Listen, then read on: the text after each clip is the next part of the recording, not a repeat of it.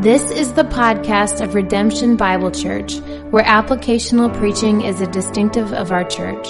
For more information, log on to redemptionfw.org. Thanks for listening. Good morning. We're going to be reading in Acts chapter 5, verses 1 through 11. But a man named Ananias, with his wife Sapphira, sold a piece of property. And with his wife's knowledge, he kept back for himself some of the proceeds and brought only a part of it and laid it at the apostles' feet. But Peter said, Ananias, why has Satan filled your heart to lie to the Holy Spirit and to keep back for yourself part of the proceeds of the land? While it remained unsold, did it not remain your own? And after it was sold, was it not at your disposal?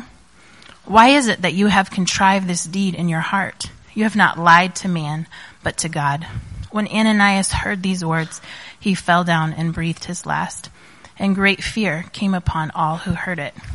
The young men rose and wrapped him up and carried him out and buried him. After an interval of about 3 hours, his wife came in, not knowing what had happened. And Peter said to her, "Tell me whether you sold the land for so much." And she said, "Yes, for so much." But Peter said to her, "How is it that you have agreed together to test the Spirit of the Lord? Behold, the feet of those who have buried your husband are at the door, and they will carry you out." Immediately she fell down at his feet and breathed her last. When the young men came in and found her dead, and they carried her out and buried her beside her husband. And great fear came upon the whole church and upon all who heard of these things. Good morning. It's good to see you. How are you? Hey, a little better. Took it up a notch. So, I don't know if you're like me, but I feel like I'm like most red-blooded Americans in that I love movies a lot. We watch movies a lot at our house, but I like my movies really formulaic. All this new like trend of like these bad guys who are misunderstood and these, good guys who have like some other nefarious thing going on. Like, I'm tired of that. Like, give me the good old fashioned good guys are good, bad guys are bad. I like the formula. And you guys know the formula, right? Like, the movie starts out and everything is grand. It's beautiful. It's perfect. The world is just great and everybody's happy. And then lo and behold, somebody comes on screen. And they're really good at this. They let you know. They let you know really clearly that the guy that just walked on screen is bad news. I mean, let's play a little game. This one. Who's the bad guy? Gonna make it any more obvious, right? Or Cruella de Vil. Like, you can't. Her name is literally Cruel Devil. Okay? We know. So she shows on screen and things get a little dark. They're like, hey, there's some bad things. Or how about one of my favorite movies when I was a kid? Robin Hood, Prince of Thieves. You see the Sheriff of Nottingham, whenever this guy shows up, right, bad things are going to happen. And they bring in the music, right? Or how about literally anytime this guy shows up on screen in a movie? Tim Curry, right? He is always the bad guy. When he comes on screen, things are about to go down, right? It's going to get dark. Well, we've been working our way through the book of Acts, and it's been really good, hasn't it? It's been kind of exciting to see the early church kind of start and grow and expand. In fact, some scholars believe that at this point in the church, in Jerusalem, wrap your head around this, there could be up to 20,000 people who have become followers of Christ. In Jerusalem.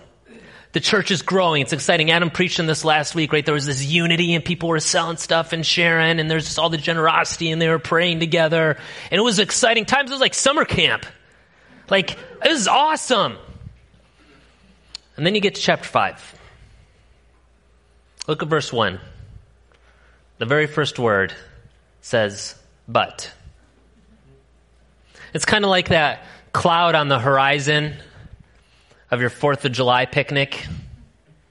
And it's like Tim Curry just walked on screen, right? Man, things are about to change. Things are about to get a little different.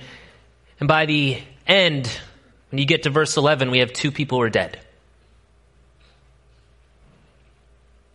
And it's hard to read through this text and be like, what?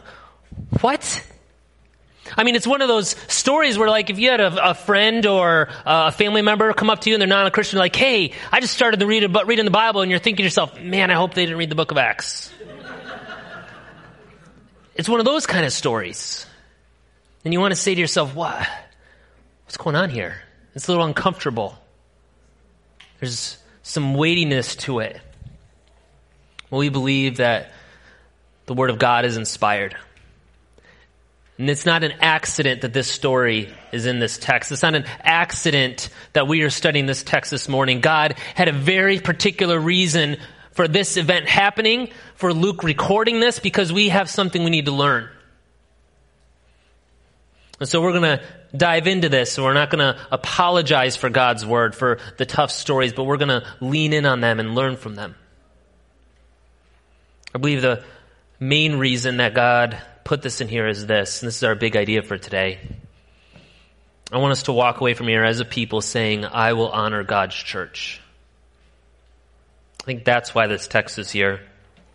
When I talk about honor, what I mean is the idea to esteem, to give respect that is rightfully due, to give appropriate consideration and reverence. We are to do that for God's church. And to get there, there's three really big questions that I want to ask of this text. And as we answer these questions, I believe we'll find how the best way to honor God's church. I want to walk through this text with you, but I want to do it with the Holy Spirit's help. So let's pray real quick and ask. God, we thank you for your word. We thank you for even the hard texts. We believe that this whole book was written, as Paul says, for training in righteousness, for reproof, for rebuke, for our sanctification. So we pray that you would do that even in us this morning. And that as we walk away this morning, we would know how best to honor your church. We ask this in the name of your Son. Amen. All right, so let's ask our first question this morning. First question of our text is this. Why was God's response so devastatingly lethal and swift? Is that the question you asked? That's the question I asked when I was reading through this. Why in the world was this so devastatingly lethal and swift? I think there's two things we need to understand to be able to do this, but we kind of need to pull back a little bit. You guys know the three most important rules of Bible study are what? Context, context, context, right? And that's good Bible study, right? So you need to pull back and we need to look at the context. And often we look at the context of like in the book itself. But sometimes we need to pull back even further and get a bigger context. Kind of like those magic eye things. You guys remember that? Like you're looking up real close and you need to look at it close and you need to slowly pull it back. Though this time we're going to be a little less cross-eyed while we do it. Right? We're going to step back and we're going to say big picture what's going on here. The first thing we need to understand, big picture, is we need to understand who the church is. And better yet, maybe what the church is. I want you all to flip over to 1 Peter for me real quick. 1 Peter chapter 2. We were in this book for quite a while before we got in the book of Acts. In 1 Peter, this is the same Peter who was standing here with Ananias and Sapphira, same guy, number of years later, writing to the church. He says this in verse 4. As you come to him, a living stone rejected by men, but in the sight of God, chosen and precious. Here it is, verse 5. You yourselves, the church, like living stones, are being built up as a what? Say it louder. Spiritual house. The Apostle Paul in Ephesians 2 would actually word it this way. You are a temple. See, the church is the covenant people of God. And what he has done is God has called us out. The Greek word is ekklesia. That's the Greek word for church. And it literally means called out ones. He has called us out. And what is he doing? He is making us, what this tells us, is a holy temple, a spiritual house. See, in the Old Covenant, in the Old Testament, God met with people, but he met them in the tabernacle and eventually the temple. And there was these rules and these regulations, and they were so strict that even the high priest could only enter once a year if he followed all these regulations and rules just so.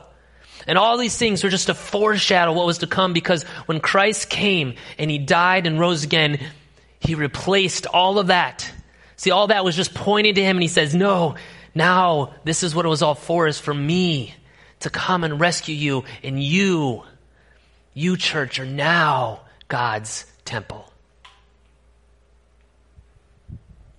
And what's happening is, as Paul and Peter make logical and theological arguments of this truth, the book of Acts is actually showing us in real time this happening. I wish I could go back and show you all the little nuances in the book of Acts of how all these allusions to the Old Testament, this idea that things are changing. Things such as, do you remember in Acts 2 when the flame came and rested on the people's heads? Do you remember that story? Where did the flame of God used to rest in the Old Testament? It come and rest in the Holy of Holies. And now it's not in the Holy of Holies anymore. It's on the people. Do you remember the Spirit came and it filled the people? Where did the Spirit used to fill? The temple. And now it's filling the people of God. Even little things like Adam preached last week about them coming and bringing the proceeds, right, and laying them at the apostles' feet. Well, that's a really weird term, right? Why specifically the apostles' feet? Do you remember where the people of Israel, after they paid their tithes, where those tithes were placed? They're taken into the Holy of Holies and placed on the Ark of the Covenant. You know what the Bible calls the Ark of the Covenant? God's footstool. It's not an accident, right? Luke is trying to communicate to us something to us in the book of Acts, that things have changed. The church is now where God's presence dwells. We, as the people of God, are his holy temple. We are sacred. That's the first thing we need to understand. The second is this, is we need to understand how God responds when we violate sacred, holy things. So I think there's this idea, I know there's this idea because you hear this a lot, that like people who are antagonistic towards Christianity, they don't like our God because they think he's very like militant and he's angry and he just like strikes people whenever he feels like it, like all over the Old Testament. Like it's just God, just violent God killing people all the time. Do you know how rare it is for God to actually strike people down like that in the Old Testament? In Scripture in general. It actually doesn't happen very often. But if you go back and study the text, you'll see there's a common theme when God comes in and he acts suddenly and swiftly in punishment in the Old Testament. All these stories. You know what the common theme is? When people desecrate sacred, holy things. You know some of these stories. Nadab and Abihu, the sons of Aaron. The Hebrew says they burnt strange fire on the altar. Some weird thing that wasn't holy. It wasn't what God commanded. They did their own thing. They burned the strange fire. You know what happens? Immediately, fire comes and consumes them on the spot. They violated God's holy, sacred temple. King Uzziah in 2 Chronicles 26 does something very similar. He decides, hey, I'm gonna take care of this whole animal sacrifice thing. I'm a king. I can do this. Only one person does that. His name's the high priest. But he decided to take it upon himself. You know what God does? In front of the priests, they're all watching this happening. Like, oh no! Leprosy breaks out immediately. Just shows up. And Uzziah is cast out of the city. See, God takes sacred, holy things seriously. How much does God care about the purity, the sacredness, the holiness of his chosen people, we, his church? He sent his only son to die for her, to cleanse her, to make her pure.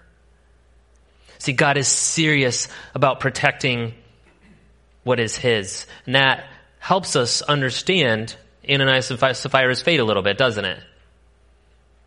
Look at Acts 5. Flip back over there. Peter says as much when he confronts Ananias in verse 4. Why is it you have contrived this deed in your heart? Here it is. You have not lied to man, but to God.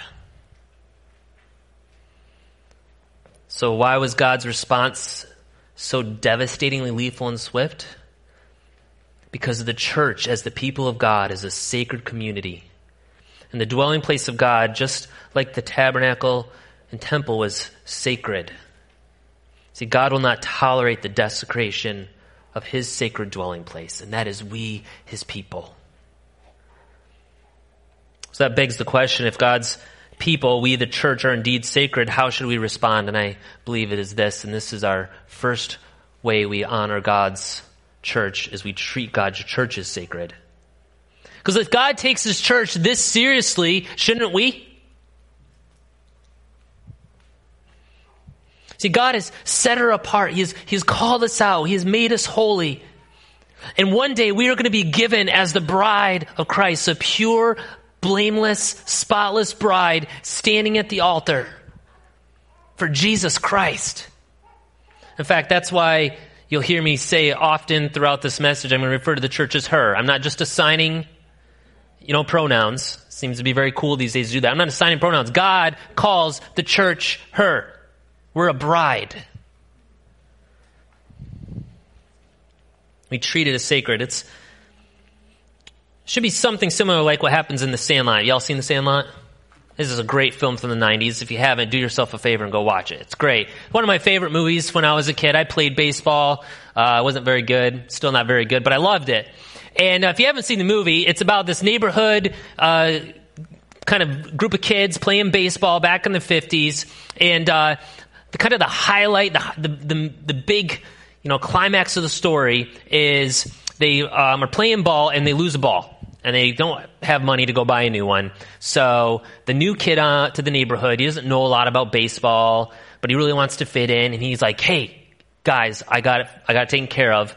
My stepdad has a ball. I can use his. I'll be right back. So he runs home, grabs his stepdad's baseball and brings it, throws it to the friends, and they start playing. Well, immediately, first pitch, boom, home run, goes flying over the fence, lands right in the yard of the monster.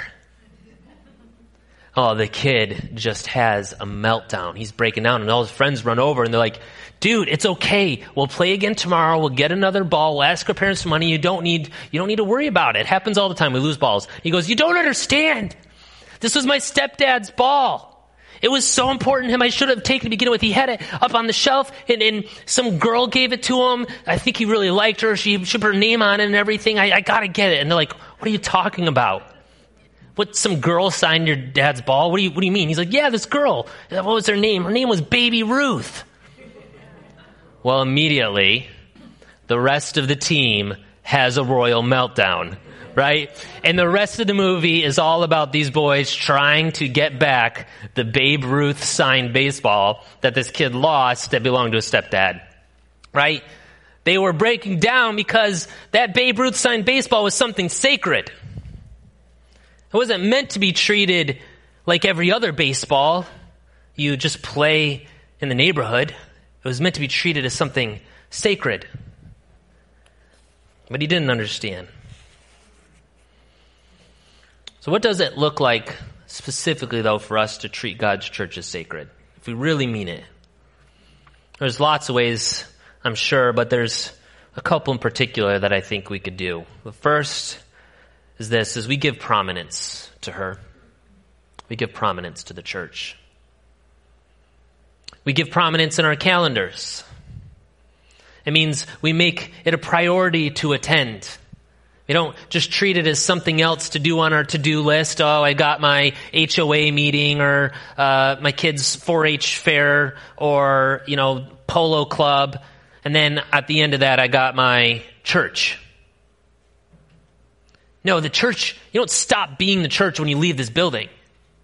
You are the church always and everywhere. When you're showing up to that your kid's ball game, when you're at the PTO meeting, when you're grocery shopping, you are the church.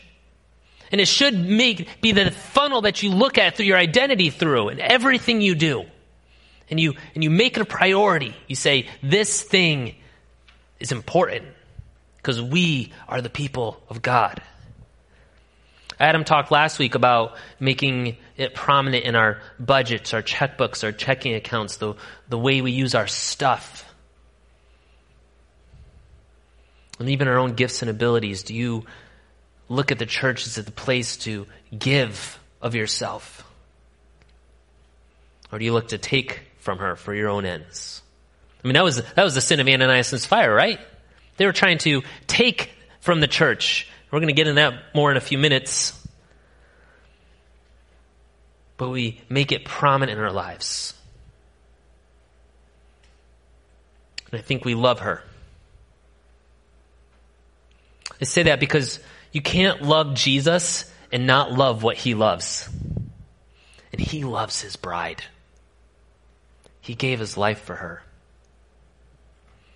I have this song by artist Derek Webb. I don't recommend listening to his newer stuff. Unfortunately, he's an apostate, openly. But years ago, he wrote an album specifically about the church.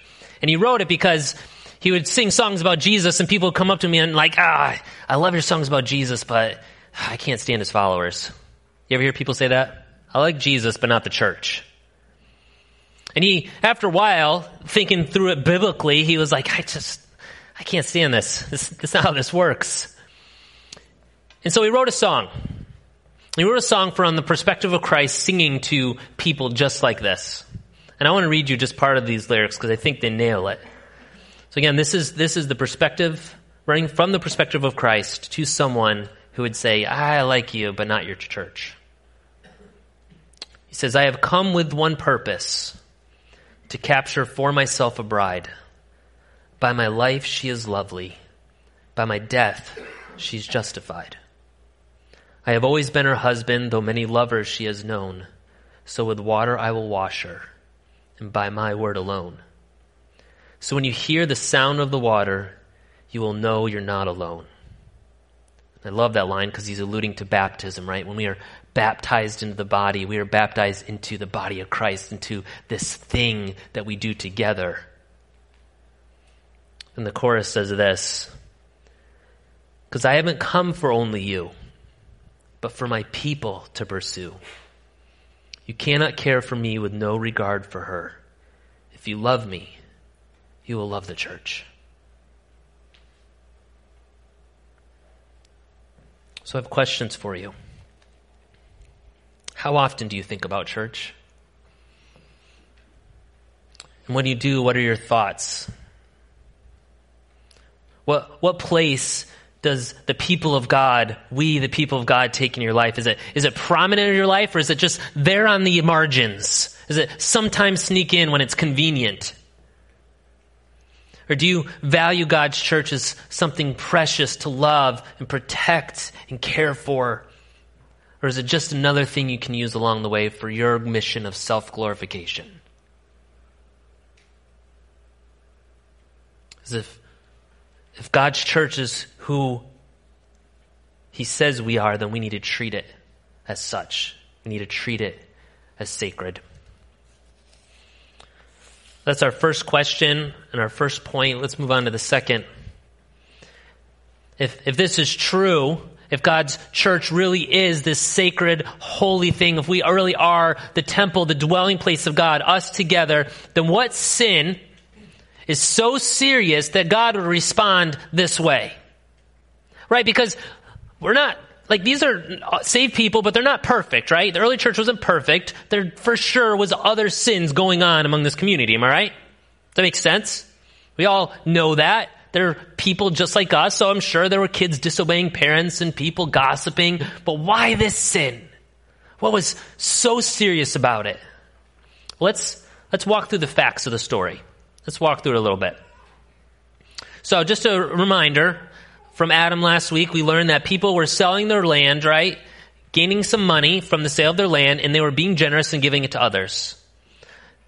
There was unity going on, there was prayer, but the big thing was just this overwhelming sense of generosity. So Ananias and Sapphira, right? They look at this and they're like, hey, there's an opportunity here. And it says that they work together and they take the money, they sell some land that they owned, they take that money and they lay it at the apostles' feet. Now, you need to keep in mind what I said about the apostles' feet. Okay? So they lay it there and they lay some of it, but they pocket some.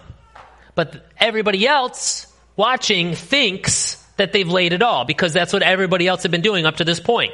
So there's this perception that they're giving everything that they have to the church, but really they're pocketing some on the side. Well, it's important to note how they did it because this wasn't just like a spur of the moment thing. It wasn't just like they got up and they're about to go lay the money down and then Ananias was like, oh, that's right. Jacob the potter, I owed him some money. Shoot. All right, I guess I'll take some of that. I got to pay Jacob the potter off or he's going to come after me. That's not what happened. We know that because of a number of words that are used in here. Look at verse 2. And it says, and with his wife's knowledge, he kept back for himself some of the proceeds. That word knowledge is super interesting. It's only used a handful of times in all of Scripture. The one particular use that I find really fascinating and telling is in Leviticus 5:1. This is used in the Septuagint, which is the Greek translation of the Old Testament.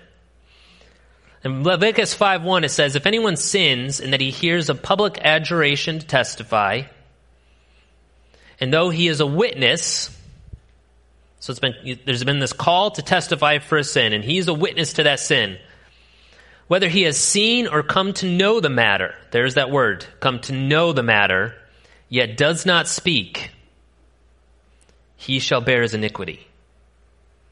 That word know is the other way it's translated is conscious. And it's not like Jiminy Cricket on your shoulder conscience. It's, I am knowledgeable about what's going on and I am in agreement with what's going on. She was complicit. Verse 4, when Peter confronts Ananias, he says, why have you contrived this deed in your heart? He contrived it. He thought it up. He plotted it out. And in verse 9, when he confronts Sapphira, he says, why have you agreed together? See, this was a scheme. They spent time formulating, how are we going to do this? I'm going to come in first. I'll present the money. Then you can come in later. They won't know because we're split up. Maybe they won't see it, right? There's a plotting going on. And why did they do it? What did they want? I think it's pretty obvious. They wanted to be seen as generous and great. They wanted to be admired. They wanted the glory that came as they watched all the other people bring all their money, and everybody was like, oh wow, look at how wonderful these people are. They're so spiritual. And they're like, man, that looks good. I want to be seen that way, but I don't want to give all my money. I want to be seen a certain way, but I want to not have to do what's required to be seen that way. See, the sin was not the keeping money for themselves. Peter says as much in Acts 5:4. Look at this. This is his argument. Peter says, while it remained unsold, did it not remain your own? And after it was sold, was it not at your disposal? What he's saying is, this was your money. You could do what you wanted with it. It was your land. You could have kept it. You could sell it. It's your money. You can take as much as you want, give as much as you want. Nobody is compelling you to do any of this. He's saying that's not the problem. The problem was lying to the Holy Spirit, lying to God. And they weren't just lying about their actions. What they were lying about was their motives. See, they're presenting themselves as having character that was the exact opposite of what it actually was. You know what we call that? Hypocrisy. See, they looked kind, selfless, generous, thinking of others, when literally it was the exact opposite. They were selfish, self-centered, deceitful people, using the people of God to bolster their own self-worth and status for their own glory. So God struck them dead. They were lying hypocrites to God himself. That's a serious sin. So what do we do? I think the point is pretty obvious. Because in this, when God struck them dead, you know what he was doing? He was protecting his church. He's protecting his church from impurity, from evil, from wickedness, from this idea that church is about me. And so how should we respond? We should protect God's church against his enemies. Both enemies within the community and enemies, the enemy that looks us in the mirror every single morning. Because Satan is still looking to attack. Right? That's what happened here. Peter ascribed this to who it should have been ascribed to. He says, Ananias, why has Satan filled your heart? I'm not saying that Ananias and Sapphira were possessed by Satan. What I'm saying is in their desire to deceive, they were complicit with the enemy. Because Satan is the father of lies. And so their attempt to deceive was that partnership.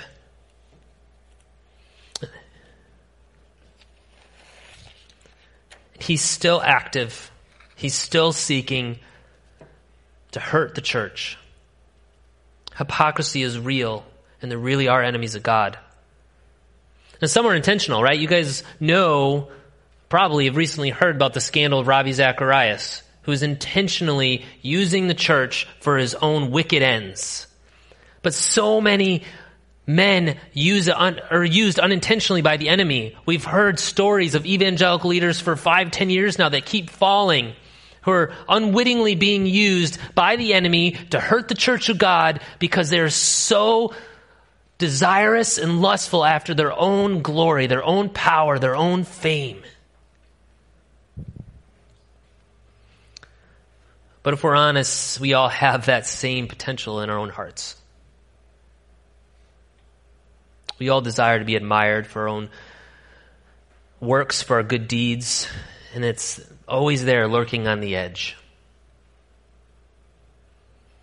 Did you notice that heart was mentioned twice in this passage?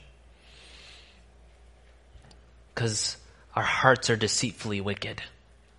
And if we aren't careful, man, that plotting is so easy to do. How can I work out this situation so they see how good I am? I really want them to know how good of a servant I am, how loving I am, and we twist it for our own ends. So how do we protect ourselves then? And there are a few ways we can do that. First is we have to remember it's actually a command to do so. Throughout the New Testament, you see command after command that we are to take up arms and be ready to defend ourselves against the enemy. Our enemy is like a roaring lion seeking whom he may devour, so we need to put on the full armor of God because he is coming after us. It doesn't happen on accident. We have to actively pursue protecting ourselves. We do this by speaking the truth.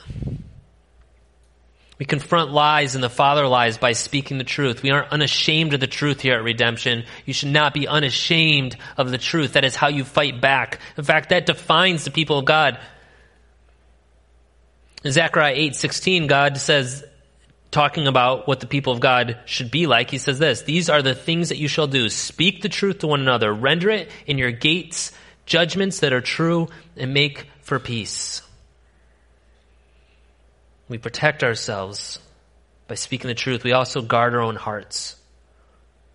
How often do you repent of sin? Are you looking for those things in your heart that are pursuing things other than the Lord? Are you in a small group? Do you have people around you who will hold you accountable, who can say, "Hey, you said something last week that is way different than what you just said this week. What's going on?" That are looking out for you, because we don't even know our own selves well. We unashamedly run the hypocrites out. We do this through church discipline. We practice discipline here at Redemption. We're not ashamed of it because it's good for our church and it's good for the person we're disciplining. And really, we try to create an environment that is so full of truth and transparency that if you're a hypocrite here, you're going to be very uncomfortable. Because what does the light do? Light shines in the darkness and it pushes it away.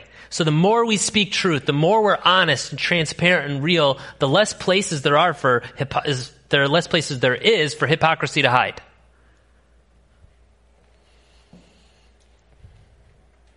So are you actively seeking to protect God's church from sin?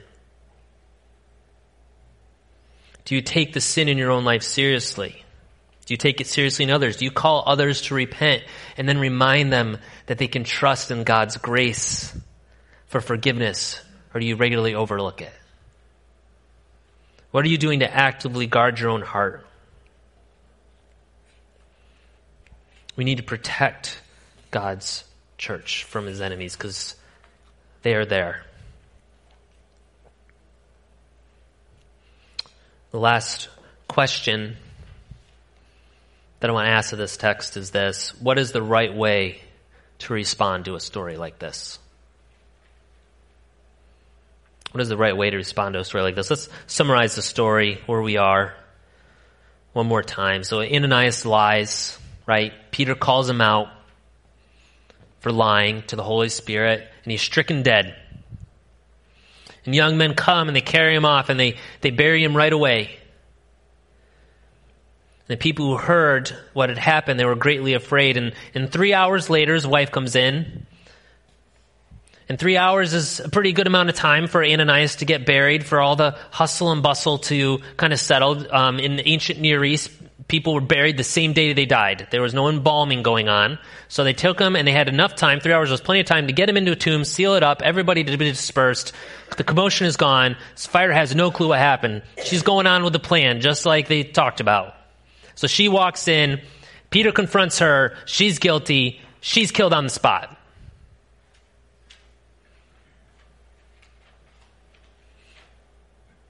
The people who heard what happened were greatly afraid. Because the fear of the Lord, listen church, the fear of the Lord is the appropriate response to God's holy, righteous judgment. See, this is what the people saw and realized what had happened to Ananias and Sapphira. They saw his holy judgment. Because Ananias and Sapphira weren't fearing the Lord, were they? In fact, Peter says this. He says in verse 9, "How is it you've agreed together to test the Spirit of the Lord? Behold, the feet of those who have buried your husband are at the door, and they will carry you out." How is it you have agreed together to test the Spirit? She wasn't fearing him. She was willing to test him. Trying to figure out, okay, is God really going to strike me dead? Can I really get away with this? That's not the behavior of someone who fears the Lord. We need to fear the God of the church. That's the appropriate response. Now, I want to clear a little bit up of what I mean by fear of the Lord. I think there's a lot of confusion about what the fear of the Lord is and what it isn't. I'm going to try to sum up what an entire book's worth of the teaching on the fear of the Lord. So if you, I recommend this book. It's called Rejoice and Tremble by Michael Reeves. If you've read Gentle and Lowly, you will like this book. So I recommend, if you haven't read Gentle and Lowly, go read that, read it again, and then read this book, Rejoice and Tremble. It's a fabulous book, Michael Reeves. But Michael Reeves in this book helps us understand the difference between good fear and bad fear, because you know in Scripture we're commanded to do both, right? We're commanded to not fear, and we're commanded to fear. That can be really confusing. Which one are we supposed to do? Well, there's a difference. Let me explain what fear is not first. Fear is not awe. A lot of people say fear is awe. Now, there's an element of awe to fear, but it's bigger than that, right? You can go stand at the Grand Canyon and be in awe, but does looking at the Grand Canyon make you fall on your face and quake? Maybe some people, probably most of us, it doesn't, right? So it's bigger than awe. But it's not being scared, though there are elements of being some elements of being scared. Because scared people run away and hide and try to protect themselves, right? People weren't doing that in this text. How do I know? Check this out. Go to verse 14. It's 3 verses later. Listen to what it says. "And more than ever, believers were added to the Lord, multitudes of both men and women." More than ever. So we're at 20,000. 2 people are stricken dead, and the church grows. How about that for a church growth plan? The church is growing, so it can't be scared. Scared people run away.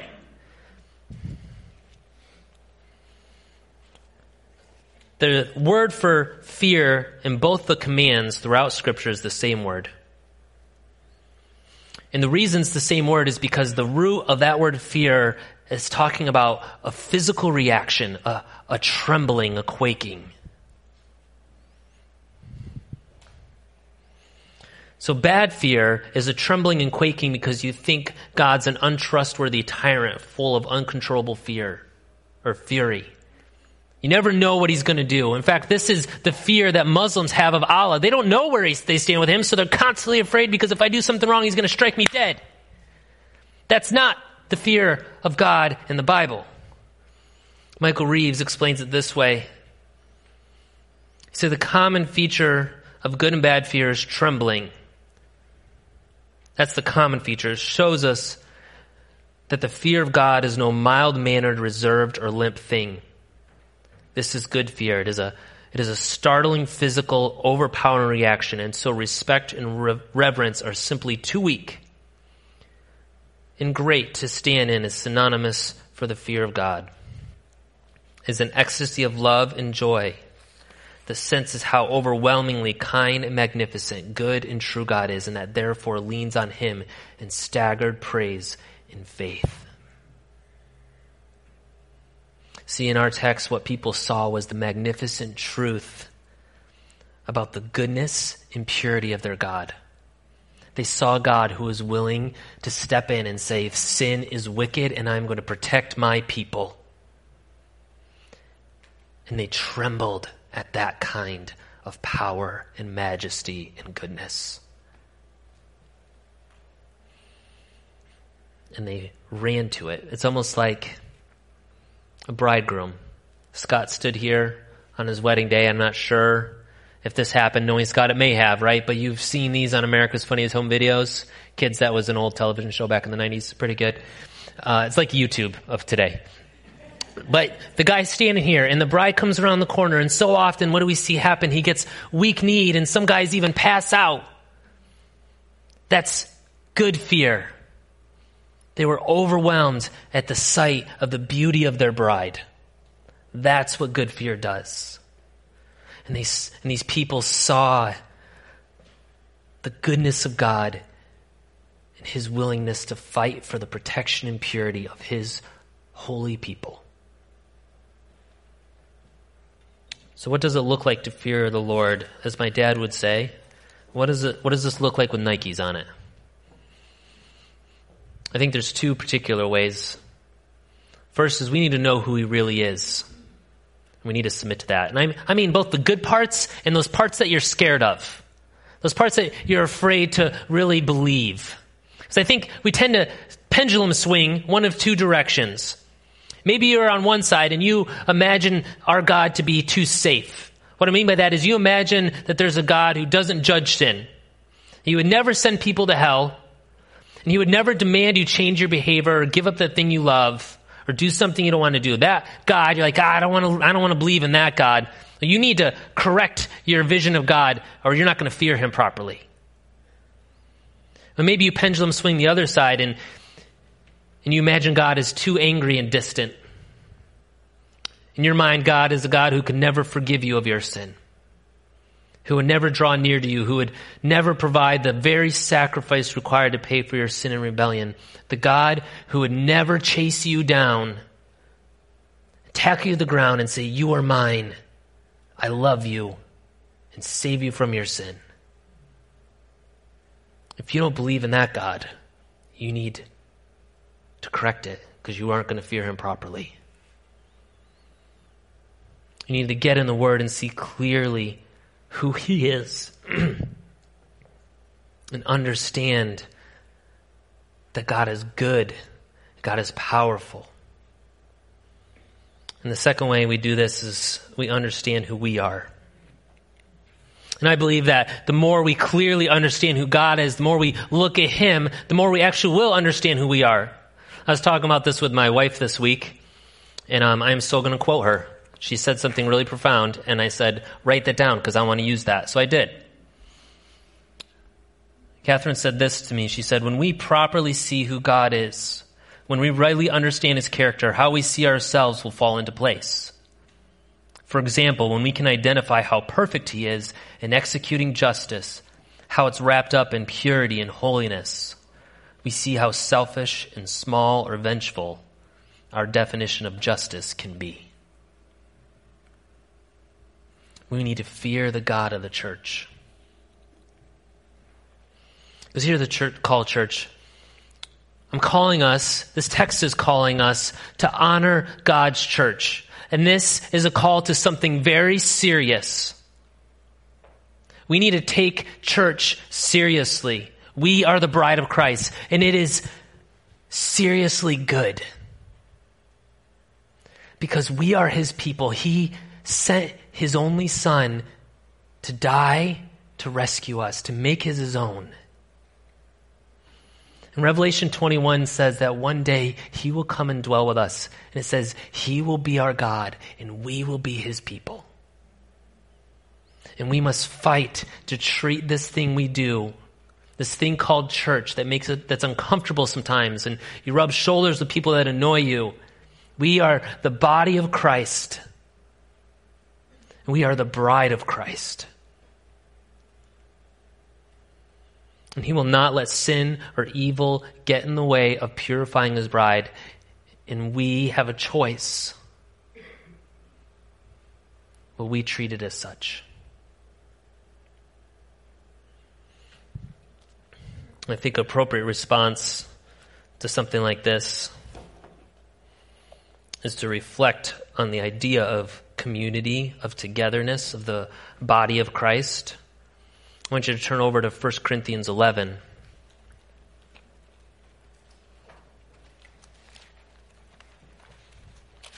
Now remember when I said there was only a handful of places where God strikes people dead for dishonoring the body, for dishonoring sacred things. And one of those is in 1 Corinthians 11. In 1 Corinthians 11, you see instructions about the Lord's Supper.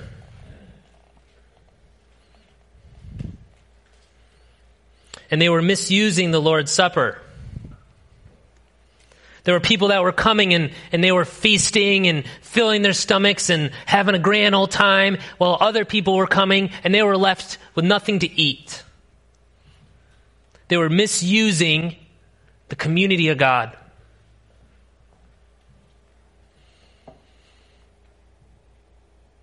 Verse 20, when you come together, it is not the Lord's Supper that you eat. For in eating, each one goes ahead with his own meal. One goes hungry, another gets drunk. What? Do you not have houses to eat and drink in, or do you despise the church of God and humiliate those who have nothing? What shall I say to you? Shall I commend you in this? No, I will not. And later he talks that there are those who have fallen asleep for doing such a thing. But communion is a time for us to gather together as a body to reflect on what the Lord has done for us and sending his son, shedding his blood, breaking his body so we can participate in this new covenant, this new body, this new thing that God is doing where we are his dwelling place. But we need to do it in a way that's not unworthy. So we're going to take communion now, and as we proceed, I want you to take a couple minutes. I want you to take some time to think, have I treated this thing called the church in an unworthy manner? On a very practical level, that means have I caused disunity? Are there sins in my heart that I've committed against somebody else? Are there sins in my heart I've committed against the Lord? And there's a call here to go to the cross, to say, God, I recognize this sin. I believe your son died for that, and I repent. And I accept your forgiveness because grace is there. So take a few moments, pray to yourself, ask for forgiveness, and then we'll take communion together.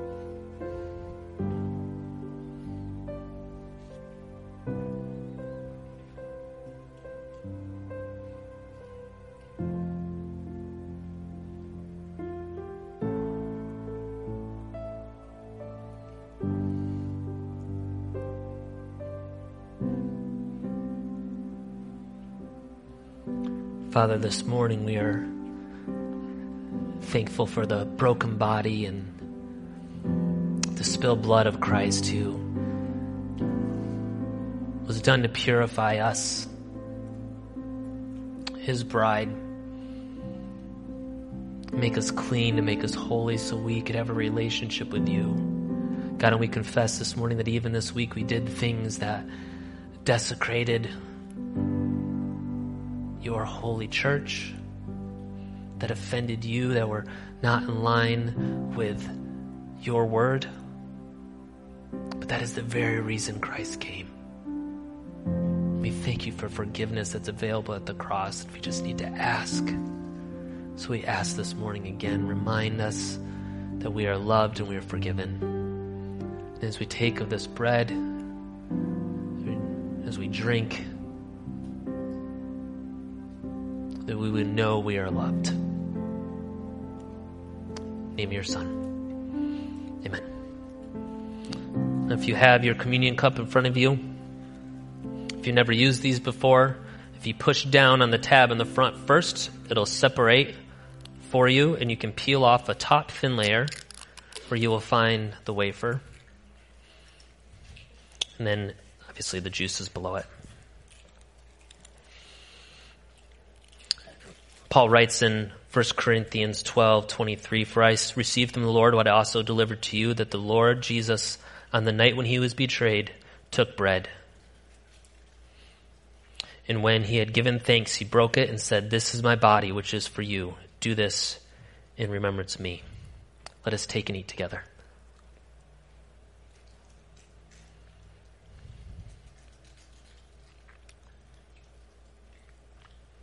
Paul goes on to write in verse 25, "In the same way also, he took the cup after supper, saying, 'This cup is the new covenant in my blood. Do this as often as you drink it in remembrance of me.'" Let's drink together.